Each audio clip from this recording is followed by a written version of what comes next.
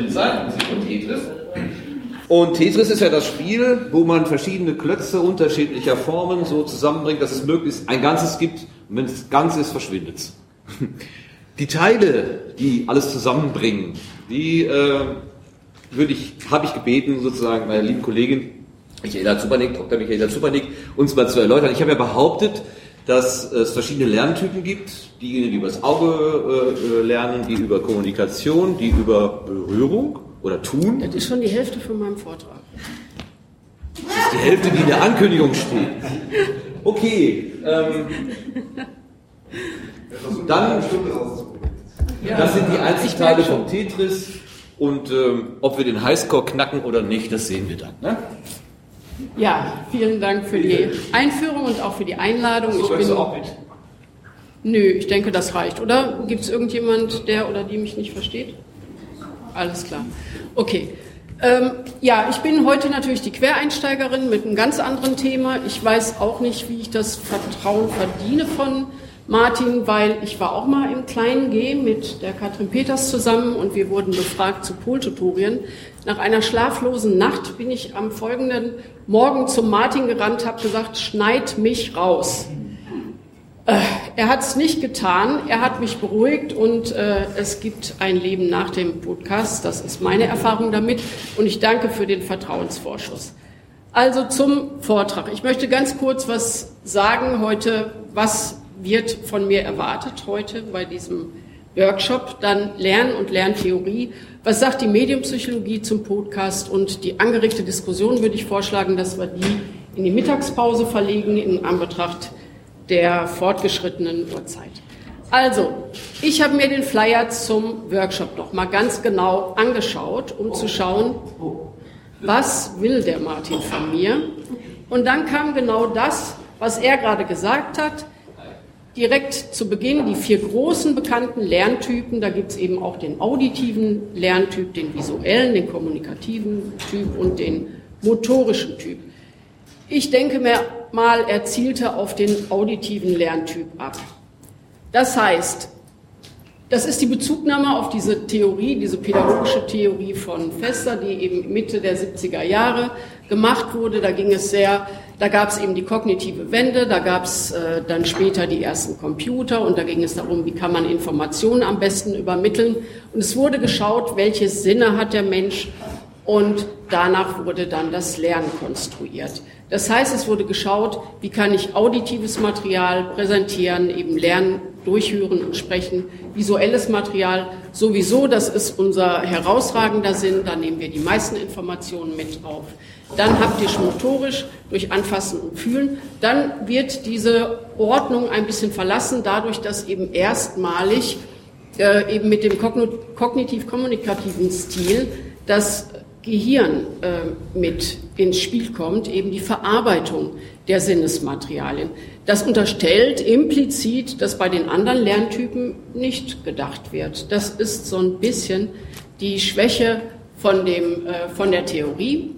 Die theoretische Annahme, nochmal explizit, die Lerneffektivität kann gesteigert werden, wenn der richtige Wahrnehmungskanal gewählt wird. Dann gab es auch natürlich schnell die ersten Lerntypentests, die geistern heute noch im Netz rum. Das heißt, ich habe heute Morgen sehr viel gelernt über Audio-Podcasts, über Podcasts allgemein. Das heißt, vielleicht bin ich ein auditiver Lerntyp. Ich kann durch Präsentationen lernen, ich kann gut hören. Melodien wurden heute Morgen auch geboten. Und das mit den Vokabeln, das kann ich ja üben. Vielleicht bin ich aber auch der haptisch-motorische Typ, weil ich eigentlich ganz gerne experimentiere. Ich bewege mich auch, laufe beim Lernen. Vielleicht bin ich auch kognitiv-kommunikativ, schalte auch mein Gehirn ein beim Lernen. Ich rede gerne und auch manchmal viel. Ich stelle auch Fragen zum Stoff und lerne in Lerngruppen.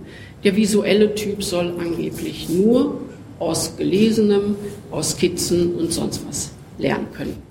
Letztlich ist es so, bei all diesen Tests kommt raus, dass wir natürlich Mischtypen sind. Das gilt, wenn wir uns die pädagogischen Angebote anschauen, die sich hier in diesem Fall an Kinder richten, wo Tests gemacht werden. Wie kann man das Material schon im Kindergarten so aufbereiten, dass jedes Kind eben nach dem bevorzugten Lerntyp lernen kann. Das wird gemacht und wird viel gemacht. Es gibt unglaublich viele, auch für erwachsene Seminare, wo man erstmal Tests macht, um den Lerntyp zu ermitteln und dann Hinweise gibt, wie kann ich das Lernmaterial so gestalten, dass diese Person mit diesem Lerntypus das auch lernen kann. Wenn ich mich informiere, eben als Wissenschaftlerin macht man das immer so, erstmal eine Recherche, ne, und dann kann man schauen bei Google oder bei meinen Lieblingsdatenbanken PsycInfo und PubMed. Bei Google finde ich über Zehntausende an Ergebnissen zu Lernstilen. Auch zum auditiven Lernstil finde ich noch hier 12.200 Ergebnisse. Das ist ganz schön verdammt viel. Auch in der Wissenschaft, auf den wissenschaftlichen Datenbanken eben für die Psychologie bei PsycInfo, Learning Styles finde ich auch fast 5.000 Ergebnisse. Wenn es dann ums auditive Lernen geht, bleiben noch 51 über. Bei PubMed, also eher medizinischem Material, finde ich auch genug zu den Lerntypen. Wenn ich mir allerdings den letzten Review zum Lerntypen und Lernstilen anschaue, wo eben unterstellt wird, dieses besagt, wenn ich hier einen R-Style-Learner habe, zum Beispiel den auditiven Typ, dann müsste das so sein, dass er mit einer bestimmten Methode, zum Beispiel Audio-Podcast, deutlich bessere Ergebnisse zeigt als mit einer Methode, die nicht angemessen an diesen Typ ist, an diesen Lerntyp. Es ist aber so, dass es keinerlei unterstützende Befunde dafür gibt, wenn man die Literatur sichtet. Das heißt nicht, dass die Instruktion eben in jedem Kontext auch gleich sein soll. Die sollte aber differenziert sein nach Studienfach und nicht nach dem Wahrnehmungskanal. Weil wir haben alle Augen und Ohren und nehmen mit dem ganzen Körper wahr. Letztlich kommen Peschler und andere eben zum Schluss in diesem Review, dass es wirklich unglaublich erstaunlich ist und wirklich bestürzend, dass sich so ein Konzept, was in den 70er Jahren entstanden ist, sich seit nunmehr 50 Jahren hält, obwohl es keinerlei wissenschaftliche Evidenz dafür gibt. Ja, so ist das. Das wollte ich Ihnen zeigen. Und jetzt kommt noch dieses, das habe ich auch gerade gelernt, dieses 1,30-Statement vom Profi. Ich hoffe, das klappt.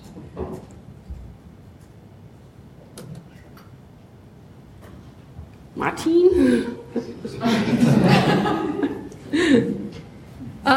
Es geht. Wunderbar.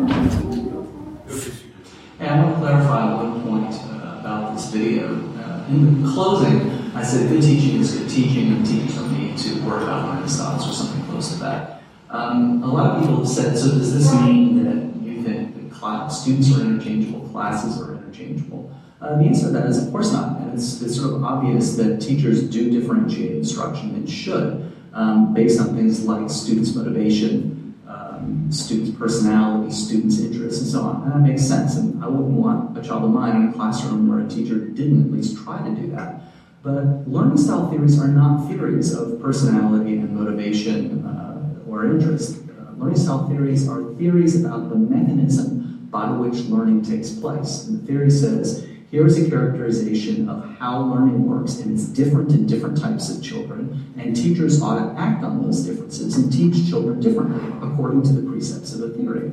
And what I'm arguing is there's no evidence to support any of the existing theories. Now, the fact that teachers shouldn't differentiate instruction based on learning style theories doesn't mean that teachers should never differentiate instruction in any way. I'm just arguing that these theories are wrong, and this is not a good way to differentiate instruction. Okay, das war das Statement von dem professionellen Professor. Okay. Also, wir nehmen die Informationen über unsere Sinne, über all unsere Sinne auf, und die sind meist erstmal neutral. Und erst die Informationsverarbeitung, die im Kopf stattfindet mit unserem Gehirn, die verleiht diesen Daten Bedeutung. Das ist das Wesentliche. Okay, dann gehen wir zum Lernen über. Also Lernen wird in der Psychologie ist es so, dass das Lernen so definiert wird, es muss eine Veränderung stattfinden und die muss relativ überdauernd sein. Also es reicht nicht, dass ich irgendwas einmal zeige, sondern ich muss das stabilisieren. Entweder ein neues Wissen oder neues Verhalten oder beides. Dann habe ich was gelernt. Und das ist eben eine Interaktion von mir mit meiner Umgebung. Das ist kein Lernen. Das ist Prägung.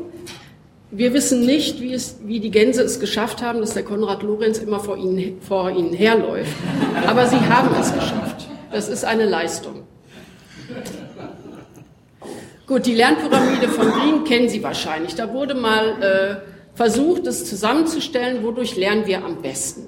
Also durch einen Vortrag, durch das, was wir heute Morgen gehört haben oder jetzt im Moment, lernen wir nur 5%. Wenn wir selbst was lesen, dann bleibt nach 2 Wochen noch ungefähr 10% hängen, audiovisuell 20%. Und dann geht's los mit dem aktiven und kooperativen Lernen.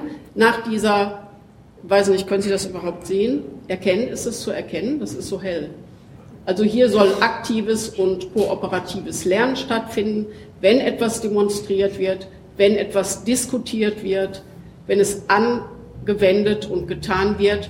Am meisten lernt man dadurch, dass man irgendeine Handlung macht, dass man selbst was macht oder dass man andere unterrichtet.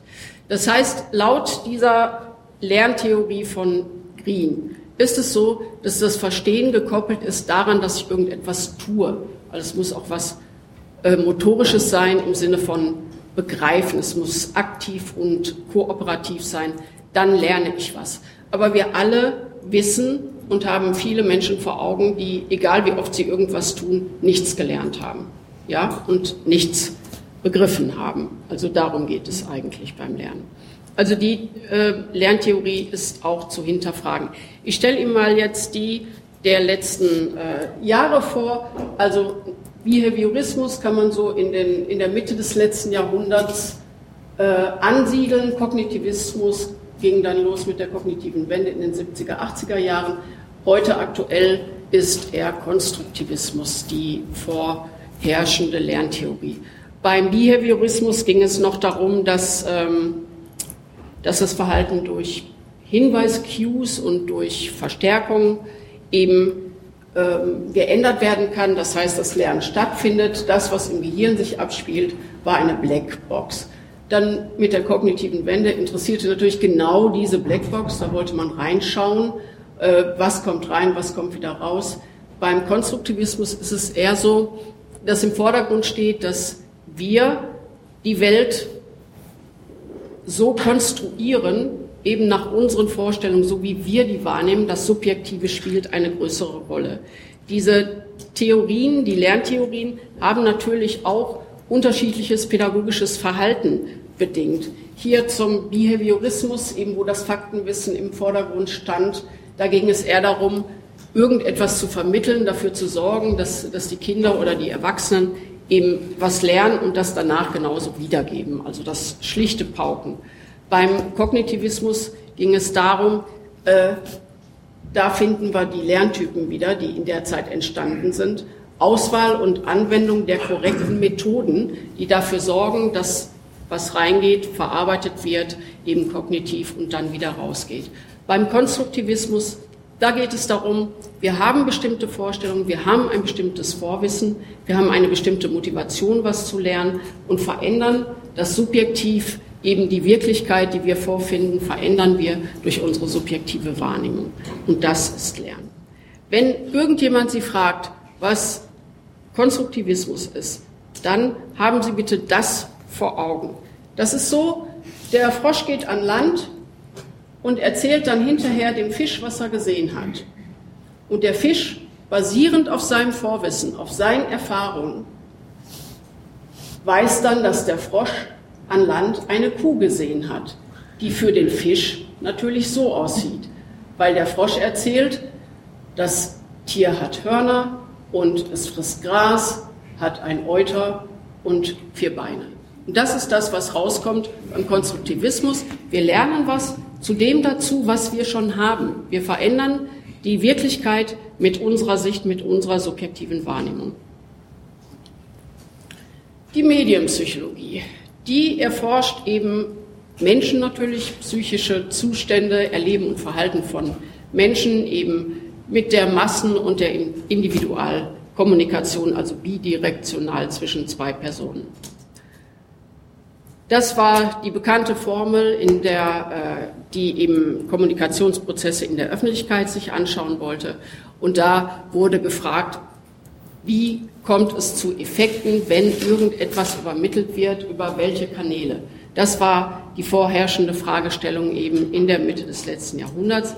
Letztlich ist es so, dass es darum geht, die Fragen bewegen in der Medienpsychologie. Wie wirken Medien auf Menschen und wie nutzen wir Menschen, wie wirken wir wiederum auf die Medien ein? Es wird also ein Kreislauf unterstellt, ein fortlaufender Prozess. Und diese Forschungsfragen werden in der Medienpsychologie untersucht. Im Mittelpunkt steht dabei die kognitive Belastung, weil wir eben mit unserem Gehirn lernen, mit unserem Vorwissen und dem, was wir daraus machen. Die Sveller hat eben da sich angeschaut, welche Teilkapazitäten werden dabei in Anspruch genommen. Und das eine ist das eben, wie schwierig ist das Lernmaterial. Wir können Lerner einfacher den Weg zur nächsten Herren- oder Damentoilette finden, als irgendwie die Relativitätstheorie, die allgemeine. Ne? Das ist ein bisschen schwieriger, da brauchen wir wahrscheinlich länger für. Dann hängt es noch davon ab, wie der Inhalt aufbereitet wird. Nicht für welchen Kanal, sondern wie leicht oder wie schwer das Lernmaterial präsentiert wird, um es dann verarbeiten zu können. Aber letztlich ist die gesamte lernbezogene Belastung, die hängt eben davon ab, welches Vorwissen da ist, in welche Strukturen das neue Wissen integriert werden muss, assimiliert werden und dann kommt es wiederum zu einer Veränderung der Strukturen. Und dabei spielt eben die Motivation eine große Rolle. Wie vorhin eben Statement von dem Profi, der auch schon gesagt hat, wesentlich ist die Persönlichkeit, ist die Motivation und ist das Interesse. Das Interesse bedingt mein Vorwissen, das, was ich schon gelernt habe und das, was ich weiterhin lernen möchte und nicht einfach so durchrauschen lasse. Das heißt, beim multimedialen Lernen, wenn bestimmte Prinzipien angewendet werden, dann kann ich besser lernen. Zum einen das Modalitätsprinzip, also wenn alle Sinneskanäle angesprochen werden, wird auch besser gelernt, wenn es nicht nur redundant auf einen Kanal bezogen ist. Wenn ich mehrere Dinge gleichzeitig mache und aufnehme, dann kann ich besser lernen. Ich kann auch besser lernen, wenn ich die Möglichkeit habe, die Information nach meinen Bedürfnissen, nach meinen Vorlieben eben in kleinen Päckchen einzupacken und zu sortieren, zu segmentieren und dann zu verarbeiten. Wenn inhaltliche oder andere, ja klar, wenn irgendwas zeitlich und räumlich nah beieinander ist, das ist die Voreinstellung bei uns Menschen, dann können wir sehr gut lernen, das nehmen wir auf. Dann ganz wichtiger Punkt, irrelevante Informationen weglassen. Also das, was nicht dazugehört, das verhindert nur, dass das Wichtige, Wesentliche gelernt wird. Es kommt dann zu Hemmprozessen. Und dieses Prinzip der persönlichen Ansprache, das kennen wir auch zum Beispiel aus historischen Dokumentationen, wo diesen merkwürdigen Menschen, die vor Abertausenden von Jahren gelebt haben, die bekommen ein Gesicht, die bekommen nicht nur einen Namen, die bekommen ein Gesicht und erzählen eine Geschichte. Und das ist eine persönliche Ansprache. Wenn wir persönlich angesprochen werden von einer Person, das funktioniert, dann treten wir in Interaktion, dann sind wir motiviert zum Lernen. Ja, ich habe dann auch noch mal eine Literaturrecherche gemacht zum Podcast und habe da Erstaunliches gefunden. Bei Google, das ist nun wirklich wunderbar, da sind 267 Millionen Ergebnisse. Ich denke, dafür sind die Herren verantwortlich, die hier so sitzen und unschuldig gucken. Ne? Sie vor allem nicht. Also da ist sehr viel zu finden. Auch zum Lernen gibt es noch über 1 Million Ergebnisse. Wenn ich auf den wissenschaftlichen Datenbanken schaue, gibt es etwas weniger Ergebnisse bei der Psychologie zum Podcast, eben 180. Wenn ich noch Lernen berücksichtige, um die 100. Bei PubMed noch etwas weniger. Also es scheint eher ein Thema zu sein, was in der Psychologie eben auch angesiedelt ist, das zu erforschen. Ein Review habe ich gefunden. Da wurden eben 153 Studien zum Audio-Podcast durchgesehen. Davon waren allerdings nur 30 empirische Studien. Die anderen waren eben theoretische Studien, die eben sich Gedanken gemacht haben, wie das funktioniert oder beschrieben haben, wie ein Podcast konzeptionell umgesetzt wurde. Hierbei, Sie sehen jetzt an dieser Abbildung, die ich gemacht habe, das Wesentliche oder das, was gern gemacht wird, ist eben, dass das eigene Material gemacht wird. Das ist ein wesentlicher Prozess. Man nutzt nicht das Vorhandene, sondern im Studium wird es eher so gemacht für Studierende, sie machen ihr eigenes Material oder Dozenten, Dozentinnen machen Material, um eben das erworbene Wissen zu vertiefen in Audio-Podcasts. Ja, das, was wir sehen, in welchen Bereichen wird es angewendet in der Wissenschaft. Es ist klar, dass die Studiengänge mit einer höheren Affinität zur Technik, dass da mehr Podcasts auch genutzt werden. Also zum Beispiel Biologie oder Elektrotechnik, da gibt es einfach mehr, auch bei den, ja, insgesamt bei den MINT-Fächern, sicherlich Informatik und so weiter. Erstaunlich wenig wird es angewendet im Bereich vom Fremdsprachenlernen. Das finde ich sehr überraschend und habe das deswegen auch noch besonders hervorgehoben, weil man meint, ja, da könnte es besonders geeignet sein. Aber das Thema ist ja eigentlich egal. Eigentlich, ja. Jeder Podcast, den ich in einer anderen Sprache höre, trägt dazu bei, dass ich die Sprache lerne. Ja, ja. Nur das ist, die Studie bezieht sich ja speziell jetzt auf den Kontext ob das in der Lehre eingesetzt wird, ne? Und dann sieht man, das wird für Fremdsprachenlernen wenig eingesetzt und das finde ich sehr überraschend. Ja, wie Sie sehen, habe ich den Vertrauensvorschuss genutzt und habe richtig Gas gegeben, damit wir schnell durchkommen. Wir sind schon bei der Take-Home-Message. Also, es gibt keine Lerntypen, auch wenn alle darüber reden. Ja, das ist so. Es gibt keine. Und ich danke dir, dass ich diese Botschaft hier vertreten durfte.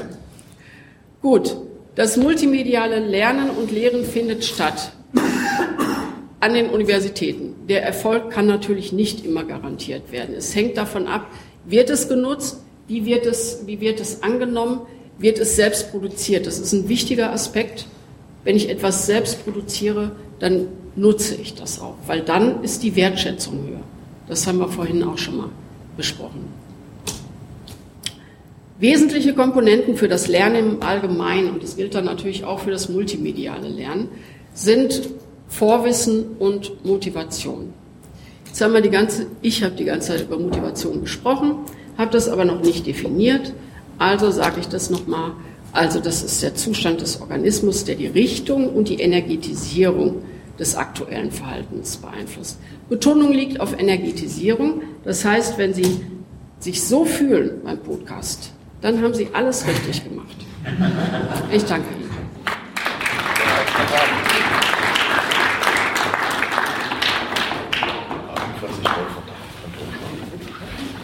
Ja, danke schön auch für die Aufklärung meines Missverständnisses. Bevor man irgendetwas nachplappert, was man einmal verstanden zu haben, ist es immer gut, wenn man mal einen Experten dazu fragt. Ne? Und das ist genau das, was man ja im Interview-Podcast in der Regel auch macht, dass man die Experten fragt. Das war jetzt eine ganz andere Aufbereitung von einer Darbietung. Es gibt also keine Lerntypen. Das habe ich gerade einen Gedanken gehabt, den habe ich natürlich schon wieder vergessen, aber Sie werden mir wahrscheinlich helfen mit Ihren vielen Fragen, die jetzt auch vielleicht sich daran anhören. Bleiben wir doch gleich mal bei diesen Lerntypen. Also wenn ich die Aussage richtig verstanden habe, konnte nicht nachgewiesen werden, dass man über sein präferiertes Medium besser lernt als über ein anderes. War das so etwa die Deutung? Es wurde nicht nachgewiesen, dass man nur über ein Medium lernen kann. Das ist immer mehrgeschrieben, auch wenn ich nur höre, auch wenn ich einen Vortrag höre, denke ich dabei, mache mir Notizen. Aber nichtsdestotrotz gibt es ja durchaus Präferenzen. Ja. Also das nehme ich einfach wahr, dass Leute sagen, also es gibt so es darf nicht gesprochen werden im Radio und es muss gesprochen werden im Radio, sonst ist es nicht zu ertragen. Wie passt das damit zusammen? Also weil letzten Endes heißt es, dass egal wie sehr man seinen Vorlieben nachgeht, man lernt immer gleich gut oder gleich schlecht. Nein, das nicht. Das Vorlieben würde ich jetzt mal mit Vorwissen auch und Interesse übersetzen. Das ist so, die Struktur ist da und die Vorlieben sind da. Wenn ich gerne was höre, dann kann ich da auch sehr viel Informationen aufnehmen. Aber das ist ja nicht das Einzige, was ich mache. Wir sind alle Menschen und haben gewisse Präferenzen. So, und die verfolgen wir auch mit Interesse und üben das da ständig. Wenn Sie eben sehr viel übers Audiobooks lernen, dann sind Sie auch darauf trainiert, eben dem Hören eine höhere Bedeutung zuzumessen. Sie richten Ihre Konzentration auf die auditive Information und nehmen die dann besser auf. Wenn das Ihr präferierter Lernstil ist. Ne? Aber das heißt nicht, dass Sie nichts anderes machen. Das kann nicht sein. Okay, aber das qualifiziert dann immer noch nicht, das zu einem Lerntyp zu deklarieren. Auch wenn man das die ganze Zeit tut. Nee, weil die anderen Sinneskanäle nicht ausgeschaltet werden. Meist nicht. Man macht nicht die Augen zu und bewegt sich nicht mehr und macht nur noch die Ohren auf und schaltet das Gehirn an. Und das nicht. Es ist immer eine Mischung mit Präferenzen. Ja. Passt das nicht zu dem, was du vorhin sagtest, dass man sich manchmal an genau den Ort erinnert, an dem man gewesen ist, als man dieses und jenes gehört hat? Es gibt bei mir auch so auf dem Nachhauseweg so ein paar Ecken, da weiß ich genau, ach, da habe ich dieses und jenes gehört. Da hat sich einfach dieses Auditive mit etwas Sichtbarem, Visuellem verknüpft. Ja, da würde mich mal Ihre Interpretation interessieren von solchen Effekten. Das ist so, dass da das episonische Gedächtnis eben auch noch eine wichtige Rolle spielt. Also wenn ich dann auch noch weiß, an welchem Ort ich war, das ist eine Zusatzinformation. Und das episonische Gedächtnis ist sehr gut, weil wir da unsere Biografie eben jeden Tag neu konstruieren. Wir erinnern uns an Dinge. Ob die genauso passiert sind, ist immer noch eine Frage. Aber wir erinnern uns, wann wir irgendwo waren. Ne? Und das ist eine zusätzliche Information, die sehr gut verankert ist im Gedächtnis. Und die hilft dann, eben das, was man da an dem Ort erlebt und gelernt hat, eben ja auch zu behalten und wiedergeben zu kommunizieren. Episodisches Gedächtnis, das? Ja, zumal auch, wenn das dann verbunden ist mit Situationen, die nicht normal sind. Also ich erinnere mich an diese ganzen Sinnsprüche, die Sinnsprüche sind die Merksprüche in Latein. Deshalb, weil wir durch die Klasse marschierten. Genau. Und der Jesus marschiert und dann A, ab, abs, ext, kommunizieren, Frontpräg, steht mit dem Aktiv und so. Also ich glaube, solche Kombinationen, die auch ungewöhnlich sind und ganz unterschiedliche Sinne ansprechen, die funktionieren gut. Ja. Dann frage ich mich aber, wenn ich das sozusagen auf die wissenschaftliche Lehre oder auf die Vermittlung wissenschaftlicher Inhalte drehe, warum dann zum Beispiel bei digitalisierten Lernumgebungen, bei E-Learning-Konzepten und Strategien, warum dann zum Beispiel Podcasts eigentlich so eine kleine Rolle spielen, also Audio-Podcasts. Da kann ich nichts zu sagen, weil meine technische Affinität beschränkt sich darauf, dass mein Mann Physiker ist. Das ist ja schon eine hohe Affinität. Ja, insofern also hängt davon ab, wie lange verheiratet sind, aber. Wie erklärt sich dann beispielsweise, also Stichwort besondere Situation, dass bei Verkehrsunfällen oder bei Unfällen im Allgemeinen Zeugenbefragungen, die sich oft felsenfest an Dinge erinnern können, die sich so überhaupt nicht zugetragen haben können? retrograde Amnesie ist das. Ach, ja, jetzt muss ich sagen. Durch so ein Trauma wird das Gehirn natürlich durcheinander geschüttelt und dann kann man sich eben nicht an das erinnern, was kurz vorher war. Da wir das aber nicht gerne haben, dass wir uns gar nicht erinnern können, erfinden wir eine Geschichte. Weil wir bekommen ja was erzählt, du bist durch die Luft geflogen und dann da und da aufgeknallt und da war das und der und der Mensch. Und schon haben wir so ein Szenario, was wir vielleicht ein paar Sekunden vorher auch noch hatten und dann, bevor es geknallt hat. Also das ist so. Und das Gedächtnis kommt dann ja auch nach dem Trauma ein paar Tage oder so. Danach kommt es ja auch wieder. Und das ist durch den Trauma.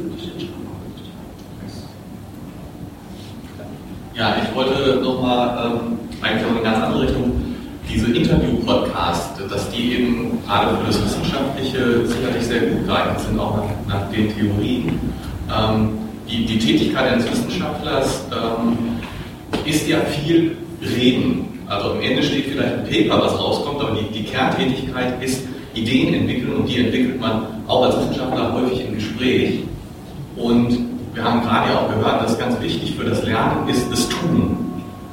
Das heißt, wenn ich wissenschaftliche Tätigkeit nachvollziehen will, dann muss ich das im Gespräch machen und funktionieren und lernen, auch wenn diese Tätigkeit simuliert wird. Wenn ich also ein Gespräch höre und mich sehr in dieses Gespräch reinversetzen kann, wir hatten diese Warnsituation, ich sitze dahinter und bin quasi der Gesprächspartner, dann lerne ich besonders gut, weil ich die Tätigkeit, die der Wissenschaftler eigentlich tut, nämlich kommunizieren und Ideen entwickeln, nachvollziehen kann. Und ich glaube, dass das in diese situierte Lerntheorie eigentlich gut reinpasst und dass das mit dem Audiokanal da gar nicht so eine große Rolle spielt.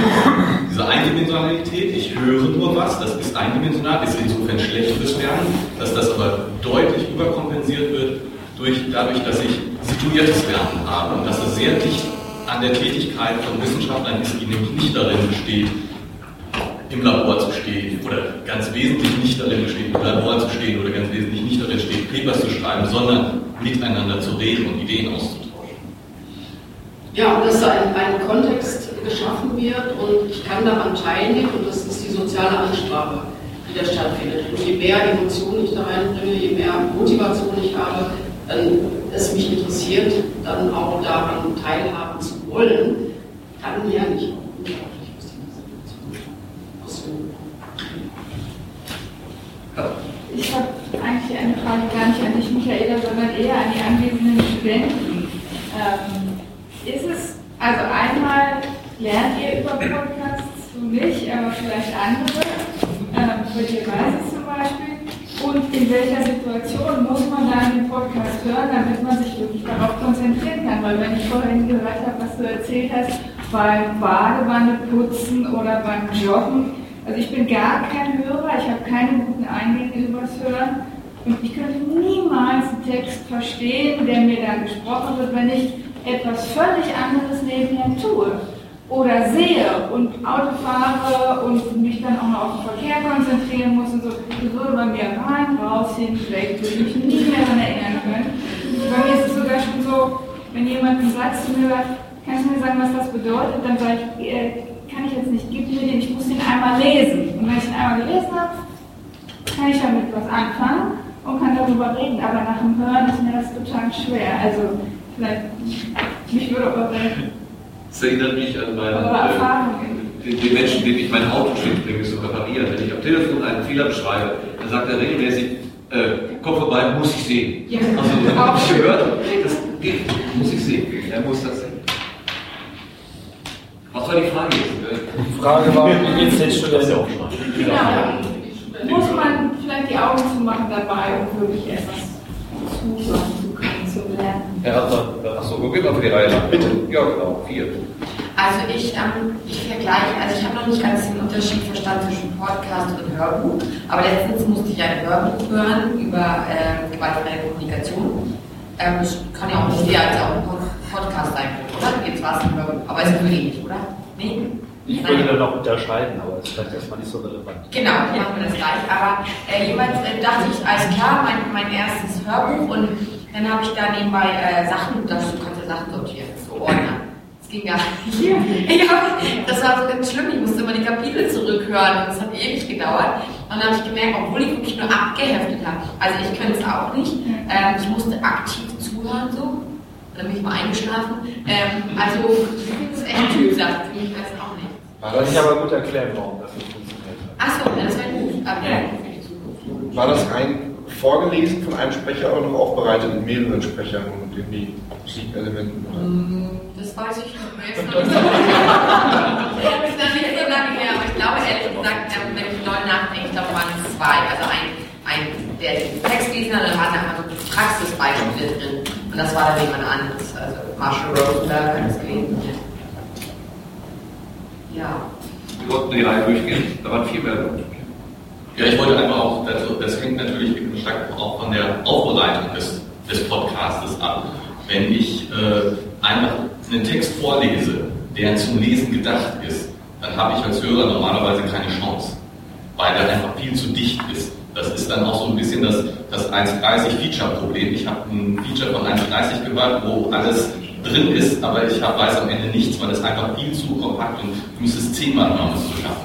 Aber gerade die langen Podcasts sind ja auch ruhig gestaltet, sind ja genau so, dass ich auch mal eine Sekunde nicht aufmerksam sein kann und trotzdem alles noch mitkriege. Und beim Podcast, ich kann ja auch zurückgehen. Wenn ich mal wirklich was verpasst habe, gehe ich eben wieder zurück. Aber dass es eben gar nicht so dicht gepackt ist und gar nicht so dicht gepackt sein müssen, weil ich nehme mir für ein Thema eben 3 Stunden Zeit. Ja, dann habe ich eben auch die Zeit, das in aller Ruhe aufzubereiten. Das Problem mit der Aufmerksamkeit ist wirklich nur, wenn man viel zu dicht gepackte Sachen hört. Also zumindest meine Erfahrung. Ich habe kein Problem dabei, nebenher zu putzen oder sowas zu tun, weil es eben nicht so dicht gepackt ist,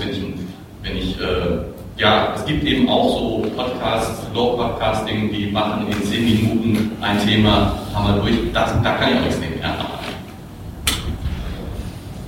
Noch eine Meldung? Ja. Also es ist bei mir, bei Audioinhalten immer sehr entscheidend, nicht die Informationsdichte zwangsläufig, sondern die sprachliche Dichte. Also wenn es Texte sind, die wirklich fürs Lesen gedacht sind, dann sind die sprachlich ja ganz anders gestaltet. Wenn wir fürs Hören schreiben, beim Radio schreiben wir ganz anders. Und mir fällt es deutlich schwieriger, eben Lesetexte gesprochen zu verstehen, als eben Sprechtexte. Und wobei ich auch sagen muss, dass das über so ein Jahr schon mal gehört und habe ich jetzt irgendwie so als Halbwissen abgespeichert, auch bei Hörinhalten selten hinausgeht bei mir. Also ich bin auch eher der Typ, der visuell was vor sich haben muss und am besten sogar auch noch dabei rumlaufen muss. Also da zum Thema Lernen. Gerne aber mit bunten Bildern zusammengefasst und alles auf einen Blick. Bitte? Also ich glaube, das Lernen, was da ganz natürlich ist, was jedem eigentlich so inne wohnt. Also jeder Mensch hat von sich aus so eine natürliche Bereitschaft, bestimmte Dinge zu lernen, wenn sie einen wirklich interessieren. Also dann ist es auch nicht, wie es man halt lernt, also wie lernt man jetzt am besten, sondern wenn einen das wirklich interessiert, dann saugt man das, glaube ich, so richtig auf, also wie ein Schwamm, weil es einen einfach so lebendig macht, vital macht und wenn man es einfach wirklich, also das, was einen wirklich so interessiert, das saugt man einfach auf. Das ist gar kein aktives Lernen, sondern das fällt einem so einfach so zu. Und also, was soll ich noch sagen? Genau, manche Sachen, genau, die man vielleicht gerne wissen möchte, aber wo es nicht wirklich so ein starkes Interesse gibt, die kann man auch 10-mal lesen oder 100-mal lesen, die wird man nie verstehen, das einen wirklich interessiert. Und es hängt auch so ein bisschen daran, ob man jetzt wirklich so ein konkretes, festes Ziel im Kopf hat, glaube ich. Also, wenn man jetzt irgendwas für die Friedensbewegung zum Beispiel machen möchte, dann hat man da eine bestimmte Motivation, warum man das macht, und dann fällt einem das so, also eher zu, als wenn man, sag ich mal, irgendein Buch hat und man soll irgendwas machen von außen, aber macht das gar nicht aus eigenem Interesse, sondern das so vorgesetzt wird. Das ist dann eher passiv. Und so die Dinge, die einen gerne interessieren, die man wirklich so, wo man so merkt, okay, ja, das ist es, da ist es gar nicht so die Frage, wie genau jetzt, ob man das eher durch das Hören oder Sehen oder mit welchem Kanal man das aufnimmt, man nimmt es einfach auf, man kann gar nichts dagegen tun sozusagen. Genau, das auch nicht ausgeführt,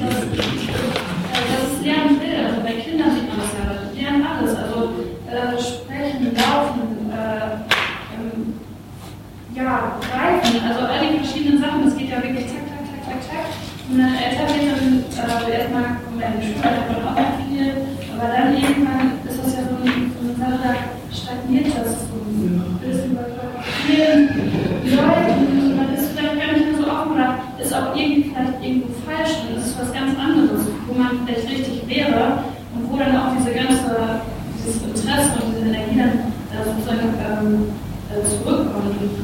Ja, und das ist wirklich so keine Art Grad oder wie muss ich denn jetzt lernen, damit das jetzt endlich reingeht. So irgendwie so gequält, sondern ist alles leicht. Ja. Und dann auf dem eigenen, also ich kann zum Beispiel auch weniger über das Hören, es kommt auch an, was es jetzt ist.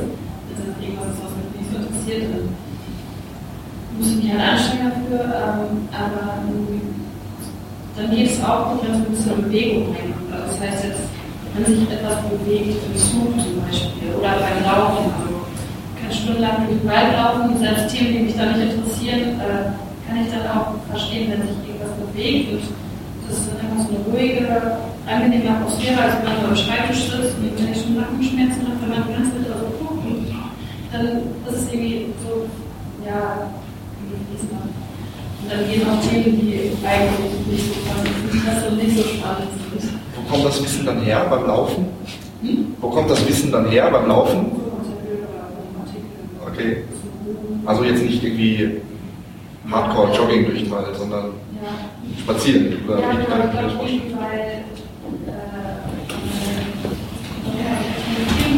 das auch endlich gegangen ist, weil dann vielleicht mal mehr Hilfe überall ist und dann ist nicht so in so einem Raum gedrückt. Ich weiß nicht, woran es liegt, aber vielleicht auch weil noch mehr Ruhe da ist und man nicht so nebenan so viele Störfaktoren oder so. Das ist dann noch einiger. Weil die Küche wahrscheinlich drängelt, wir müssen noch ein bisschen auf die Uhr achten. Ich würde gerne noch eine Stunde dann. Wurde jetzt auch schon viel gesagt, nochmal um auf die Frage auch zurückzukommen, dass es, jetzt kommt ja schon wieder raus, dass es auch wirklich verschiedene Vorlieben gibt und dass es sozusagen schon ein bisschen Typen gibt, oder? Es gibt Typen, also es sind nicht die Lerntypen, aber es gibt schon Typen, genau, Vorliebentypen, die eher durchs Hören lernen. Zum Beispiel, ich kann gut übers Hören lernen, glaube ich. Also es kann auch an der Kommunikation liegen. Ich habe jetzt noch nicht, ich studiere nicht, aber ich habe Abi gemacht und um fürs Abi zu lernen, habe ich mir selbst die Sachen aufgenommen und dann angehört und dann hat sogar, glaube ich, was gebracht, wenn ich geschlafen habe oder so. Ich bin dann dabei eingeschlafen und dann hat sich das, glaube ich, schon irgendwie unterbewusst gespeichert. So, das kann ich aus meiner Erfahrung sagen. Was wir auf jeden Fall sagen können, durch den Lerntypen ist, dass sie sehr gut verankert sind in unser aller Erinnerung und Gedächtnis. Es wird so oft wiederholt, dass es Lerntypen gibt. Egal ob wir daran glauben oder nicht, reden wir noch darüber und versuchen, das Konzept aufrechtzuerhalten. Wenn es denn nicht die Charaktereinteilung ist in 4 Typen, dann aber doch eine Präferenz und letztlich stimmt es ja auch irgendwo, dass es eine Präferenz gibt. Mir ist es auch egal, wie wir lernen. Wir wissen ja, was gemeint ist. Da ist auch eine Meldung von der zu der Frage, wer kann denn beim Badewannenputzen sich auf das Lernen konzentrieren, würde ich nur sagen, ich nehme immer mehr wahr, auch bei mir und bei anderen, dass man gar nicht mehr sich überhaupt selber zum Badewannenputzen motiviert, wenn man nicht dabei etwas zu hören hat. Also umgekehrt. Und umgekehrt, wenn ich Tätigkeiten durchführe, die automatisiert sind, wie Laufen oder auch Joggen möglicherweise oder Badewanne putzen, dann bin ich natürlich auch offen, dass ich meinen Kopf anders beschäftigen kann. Wenn ich allerdings sitze, und das kann ich sofort nachvollziehen, so wie du es beschrieben hast, und muss irgendwas sortieren, dann habe ich ja direkt 2 Sachen, wo ich sozusagen kognitiv was leisten muss. Bloß deine sehr verräterische Aussage, ich musste ein Hörbuch hören. So viel zur Motivation. Also funktioniert das auch nicht. Pflichtpodcast wird nicht gehen. Aber auf der anderen Seite hast du Latein gebraucht. Nee, auch nicht. Aber ich weiß immerhin noch, was mit dem Ablativ steht. Ich weiß es noch. Ich habe Latein abgewählt. Ja, ich dann auch. Also. So, dann ist die Cafeteria, die Frau Verschollig die Weg weisen. Ich möchte aber vorher bitten, diejenigen, die hier einen Vortrag gehalten haben oder noch halten werden, mit zum Gruppenfoto zu kommen.